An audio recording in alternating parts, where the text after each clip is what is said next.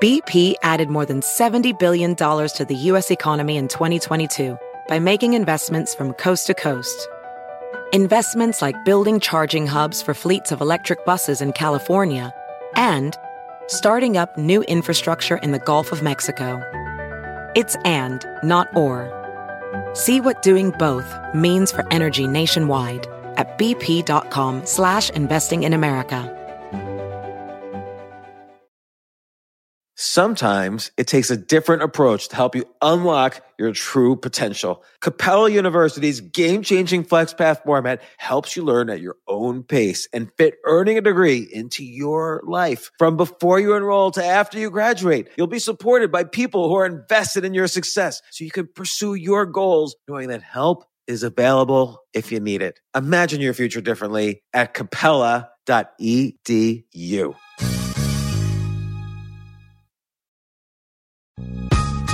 This isn't your average business podcast, and he's not your average host. This is the James Altucher Show on the Stansberry Radio Network.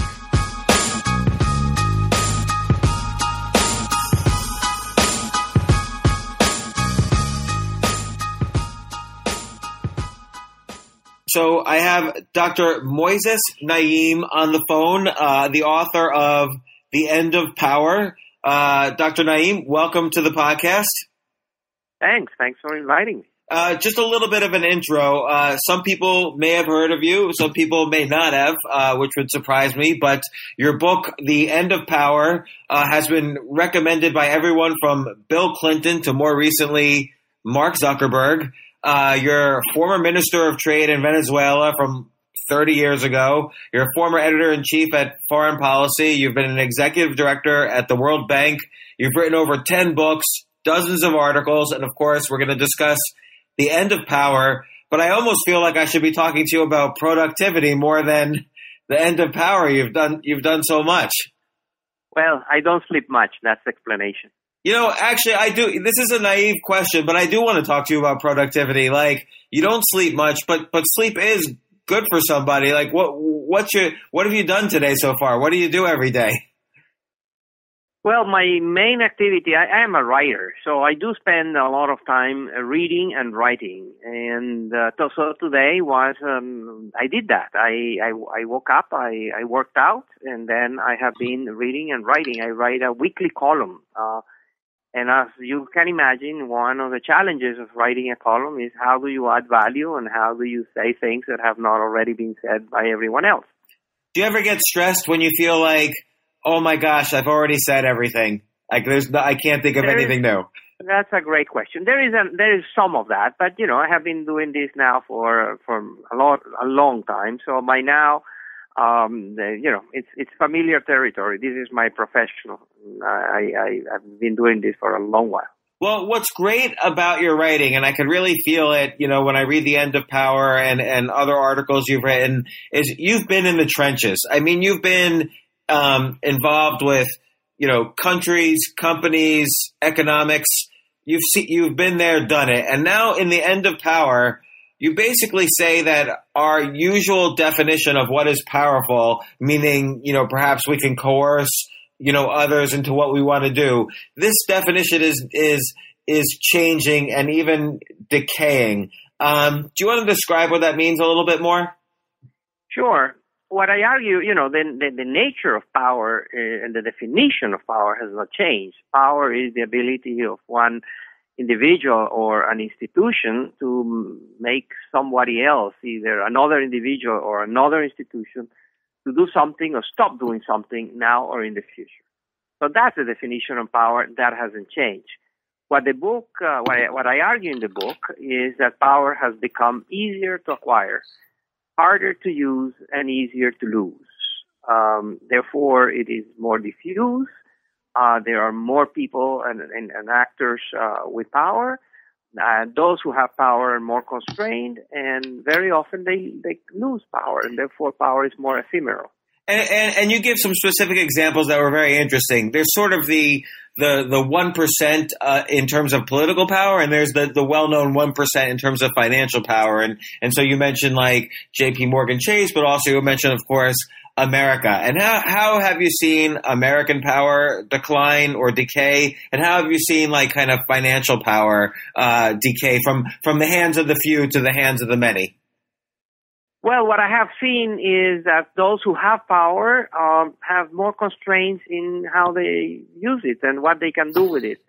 By no means do I imply that the world doesn't have concentrations of power, pockets of great power, or institutions or individuals even. You know, from the Pentagon to the Vatican, from the big banks to the big IT companies like Google or Facebook, or Microsoft or Apple, to the big oil companies or nations like China and the United States or Russia, Vladimir Putin. Those are individuals and institutions that are still very, very powerful. So the point is not to deny their power, and the point is to clarify that they are more constrained and limited in what they can do with it. Think about Putin. Putin was perceived a while ago as the most powerful man in the world. And he continues to be very powerful, but today he is facing, his country is in dire straits in terms of the economy. It's being sanctioned by the international community.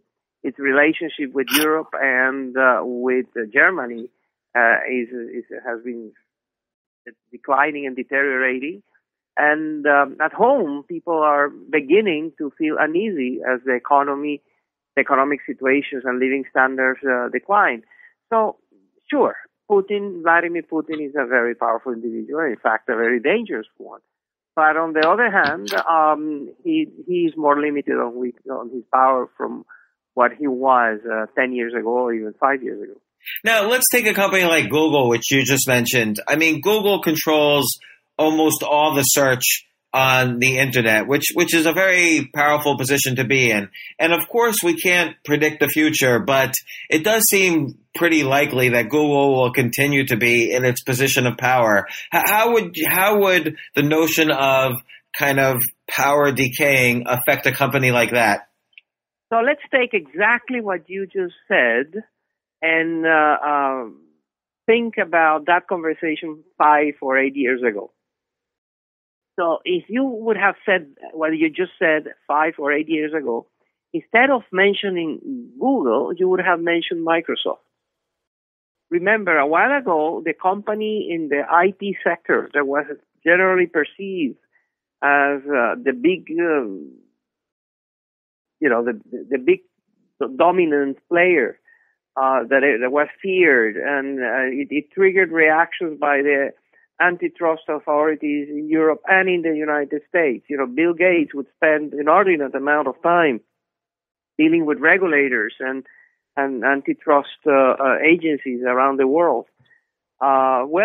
Today, not because of that, but because of the dynamics of technology and hyper-competition, globalization, and others, innovation and diffusion of technology, today, Microsoft is no longer the company that comes to mind when one worries about concentration of power. It's Apple and it's Google, as you said. So it's the difference between looking at a postcard and looking at a film, at a movie.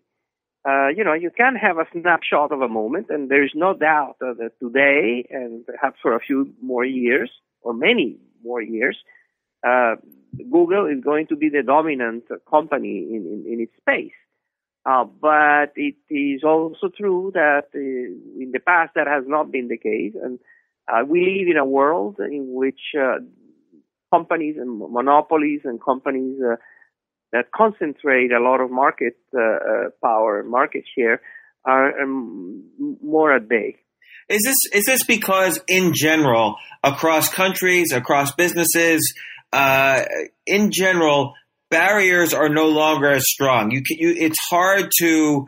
There's no such thing as kind of like mutual assured destruction anymore. It's not like two major powers facing off and everyone is off to the side. There's lots of coalitions all across the place of what you call micropowers, whether they be businesses or countries, and these themselves could, in combination, get over the barriers of the major players. That's a very apt summary of the points. Yes, I think you have captured the essence of the argument. In order to be powerful, you have to have something special. You have to have a special attribute that your rivals and the subjects of your power don't have to the same extent that you do. If you're a company, you either have a technology or a very large balance sheet, a lot of capital, or if you're an army, you have special weapons and unique technologies and lots of people on their arms. If you're a political party, you have lots of voters and money and institutional control. So you go down the list, and there is a lot of, power depends on having a unique attribute that shields the incumbent and protects the incumbents from the attacks of rivals that want their power or the pushback of their subjects. But what I argue in the book is that the shields are becoming less protective, and it's becoming easier for challengers to overwhelm, circumvent, and undermine the barriers that protect the powerful. I wonder, though, if a lot of this is related to, at an individual level, to skills in leadership. So, for instance, how do you build a coalition of micropowers to fight the big powers? Somebody's got to be a strong leader to build this coalition. And it could be the case, leadership kind of has a timeline. People get tired, people lose their energy, or they die, or whatever. I'm wondering if we're just experiencing, not just, but part of this is we're experiencing a lack of strong global leaders. Well, then let's take a look at some recent, very dramatic changes of power and see who were the leaders. We have seen profound, dramatic changes of power in the Ukraine. And we have seen them in Egypt. And we saw it in Tunisia. Those in Tunisia, just people took to the streets and were able to unseat a long-serving dictator, Ben Ali. In Egypt, people took to the squares, and notably, famously to Tahrir Square, and they were able to overthrow Mubarak, who had been also a long-serving dictator. And the same happened in Ukraine. And if I ask you, who was the leader of those initiatives, of those movements, of these very successful, they grabbed power and they took power away from people that had had power for a long, long time.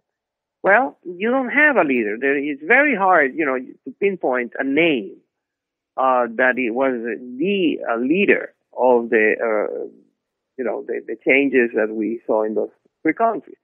So what we are seeing is the emergence of networks, more than hierarchies and more than the traditional forms of organization. We have seen collective action that is facilitated by social media and other instruments.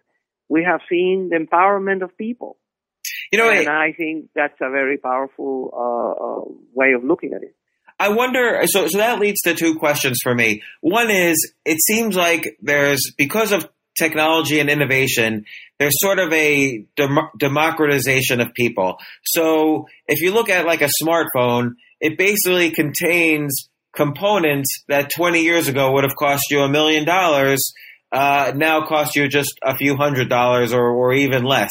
And I wonder if this democratization of almost all of our technical needs allows people to, flattens the playing field a little bit.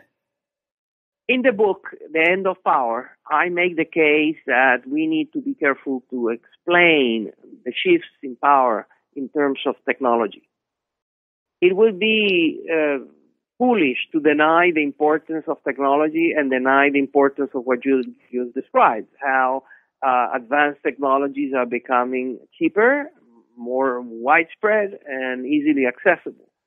And with people with access with those technologies have been able to amplify the power. They have been able to better organize, to even fundraise more effectively. So, there's no doubt that technology has played a role. But what I argue in the book is that technologies are just tools. And tools require users. And users have intentions and goals and motivations. And therefore, it's very important to understand what are the forces that are not related to technology that are driving the users of these new social media and other tools. But that implies that implies that their motivations, that the motivations of the individual have changed. When visibly what we can see is that technology has changed. Do you think that the motivation of the individual has changed through the years? Absolutely, they have. And we have seen since the year 2000 to today the largest, most intense expansion of the middle class that the planet has ever seen. Never before in history, humanity had experienced the degree of newcomers to the middle class that we have seen in this decade and a half. In places from China to India, from Mexico to Thailand, from Turkey to Peru and Brazil. So we have literally billions of people that were very, very poor that have joined the middle class. This is not the middle class that you find in Sweden or in the United States, but this is a consumer class. These are people that were living under the poverty line in the past, that didn't have any capacity to save or to really consume beyond their basic needs. They now have incomes that allow them to both save a little bit, but also they have become a consumer. Yeah, and when that happens, there are profound changes in your aspirations, your expectations, your motivations, and so on. We also have the planet that has been. This is the most urban planet that has ever existed.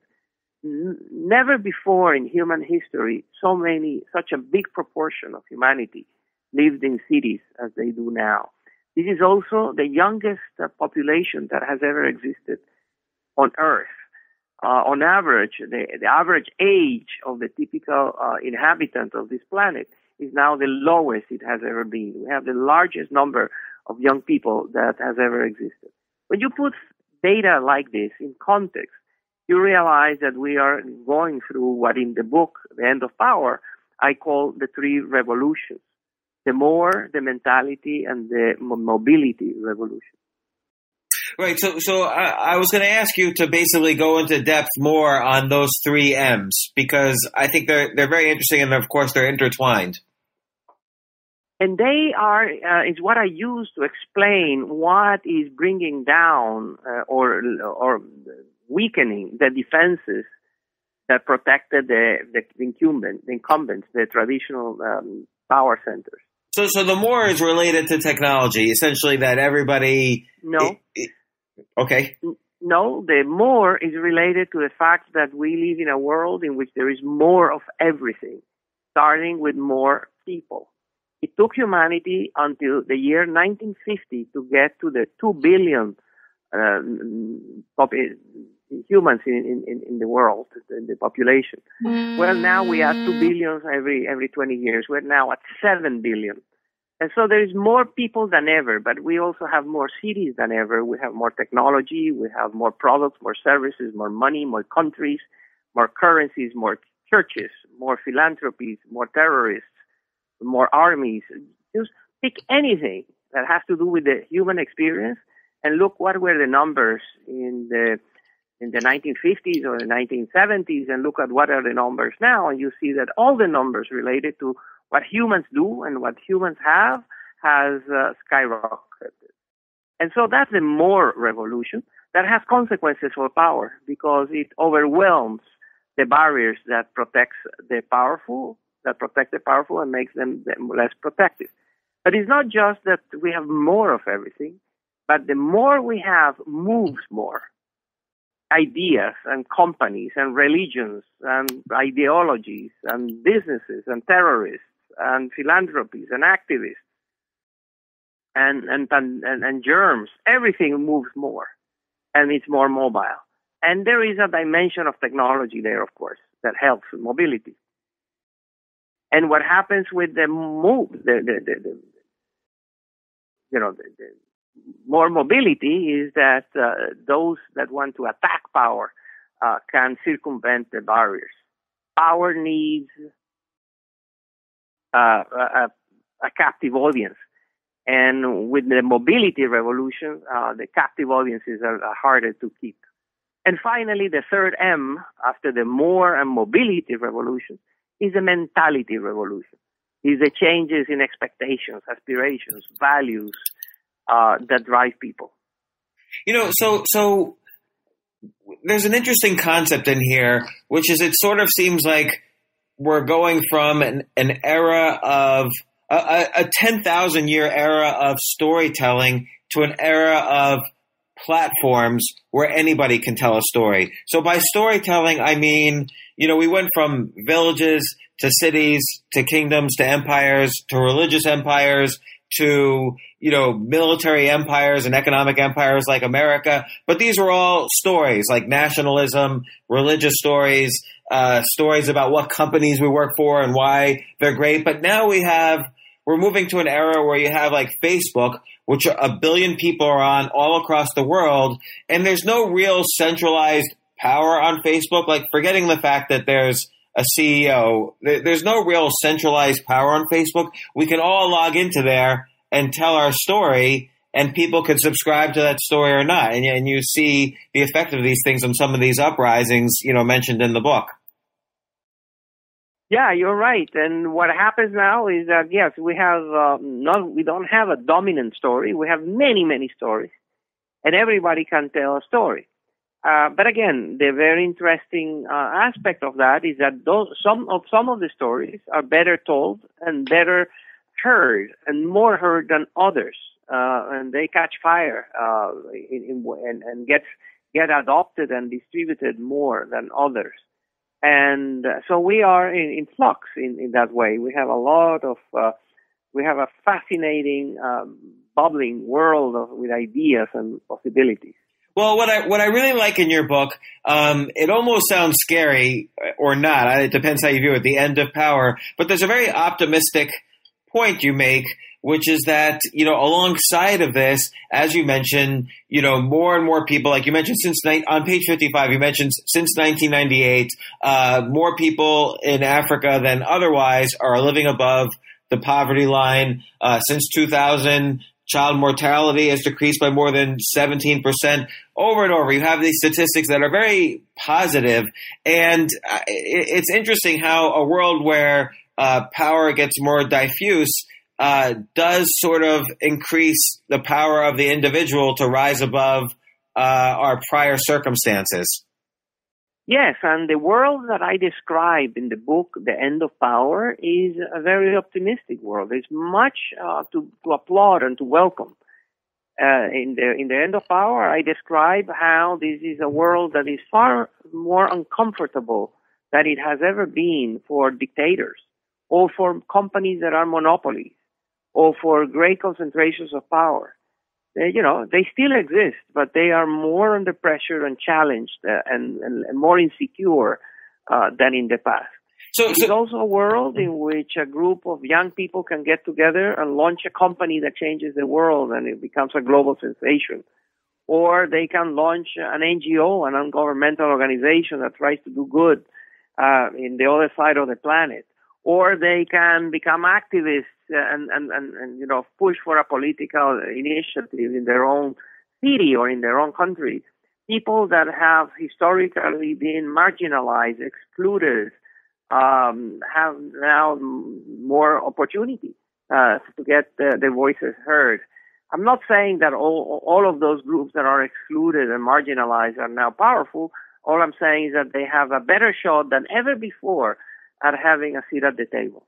There's kind of a scary part of that, which is that, of course, the macro powers don't want to lose to the micro powers and vice versa. So you have, when you say a small coalition of like young people who can get together to start a company, you could also have a group of young people get together and smash into and destroy the World Trade Center. So basically, as you call it, even an NGO like Al Qaeda could potentially, with just a few $1,000s, bring America to its knees in terms of fear, and that leads to trillions of dollars of wars. It's not like America has lost its ability to destroy and dominate other countries, but it's just now micropowers are challenging it to do so. So I agree with that. I agree with that perspective. What side do you think wins? I mean, where does there's such a positive outlook here, and there's also a really scary outlook that I get nervous. I'm paranoid. Well, then again, that's okay. If there are the traditional powers in the private sector, in businesses, for example, are more challenged, and there is more hyper competition, and there is more, that's good for consumers. That's good for everyone. The problem is when you have the fragmentation of power, too much fragmentation of power in democracies. When you have a democracy, but then the elected leader is constrained by so many different actors, the micro players, from the media to, all kinds of checks and balances that are healthy and desirable, but in some countries have gone, have become excessive and paralyzed the nation. We have seen a little bit of that in the United States, where a few years back the government, the shutdown of the government. We saw also how the government was pushed by Congress and threatened to stop honoring its debts. With what we call the fiscal cliff, and not renewing the authority of the government to finance its operations, which would have caused a massive global financial crash. So, and those were micropowers; those were groups of political groups that came very quickly out of nowhere to gain power and become very influential. And then they created even more gridlock than what we usually have in the United States. So the gridlock and what Professor Frank Fukuyama at Stanford has labeled vetocracy, coming from the word veto, basically talking about the proliferation of players, of individuals, of groups, of institutions that don't have the power to impose their view, but do have the power to block the view of their rivals, or and veto those initiatives. And so instead of having democracies, we have vetocracies, where a lot of veto centers are limiting the options of choosing a path and going forward. And they dilute, therefore the policies are, delayed, diluted, and they have to cater to the minimum common denominator because they have to cater to everyone. So that is the real danger for democracies around the world from the perspective of the end of power. Well, what I love about the concept of a vetocracy is, and you mentioned this in the book, that foreign aid to other countries now has become less than just individuals wiring money to their relatives or friends in other countries or whatever, by a significant factor. Like, again, the power is going to the new economic power of the individual and the middle class, that we can actually, as a group, send more foreign aid than the largest governments out there by a significant margin. Exactly, and so those are the new dynamics that we will need to understand and realize that they are here to stay. You mentioned that there's less landslides, there's less mandates, and I kind of see on a cultural perspective, you're seeing less books that sell 10 million copies. You're seeing less TV shows that have 60 million viewers. You're seeing, people have so many diverse interests that are now gaining our attention and are also, again, participating in these global platforms. The end of power seems to be happening also on a cultural level as well. And I wonder if you have any thoughts on that. Absolutely. We can see the end of power in all of those domains that you have mentioned. We are seeing it on television, how, there's fragmentation in television is quite amazing. And on books and in culture, but you can also see it in science and in philanthropy. It used to be that in philanthropy you had a few foundations that were, the traditional historic foundation. Now you have a lot of very large foundations that are popping around the world. In terms of science, you also had the traditional centers of science, and now you have competitors coming from improbable places. And in culture, of course, also, and in sports. You can also, if you pay close attention to sports, you will also see how you have, retaining power at the top of the leagues has become more difficult. So it seems for the person listening to this, who's always felt stifled by, let's say, their bosses or the big corporations or government power imposing on them, it seems like this end of power can be viewed as an opportunity. Now is the chance to tell your story, to get on these platforms and to express yourself in your own unique message. We can all kind of find our little micro powers that have an audience. Exactly. And, I don't want to sound overly optimistic or naive, but it is a world that has more opportunities and offers more possibilities to the average human being than ever before in history. Well, Dr. Naim, I really appreciate the time you've taken. I know you're very busy. Thank you so much. The book is excellent, The End of Power. I highly recommend it, alongside Mark Zuckerberg, Bill Clinton, and a million other people. So great job, and I look forward to your next book. Thank you so much, and a pleasure chatting with you. Thank you, Moises Naim. Thanks. Bye. Bye-bye. For more from James, check out the James Altucher Show on the Stansberry Radio Network at stansberryradio.com and get yourself on the free insiders list today.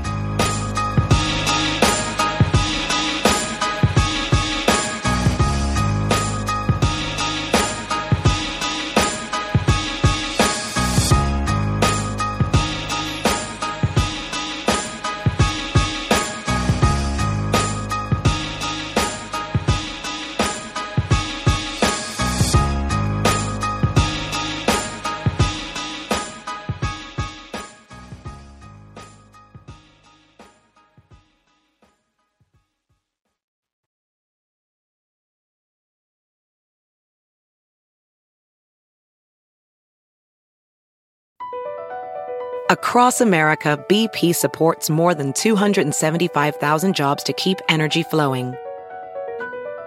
Jobs like building grid-scale solar energy in Ohio and producing gas with fewer operational emissions in Texas. It's and, not or. See what doing both means for energy nationwide at bp.com/investing in America.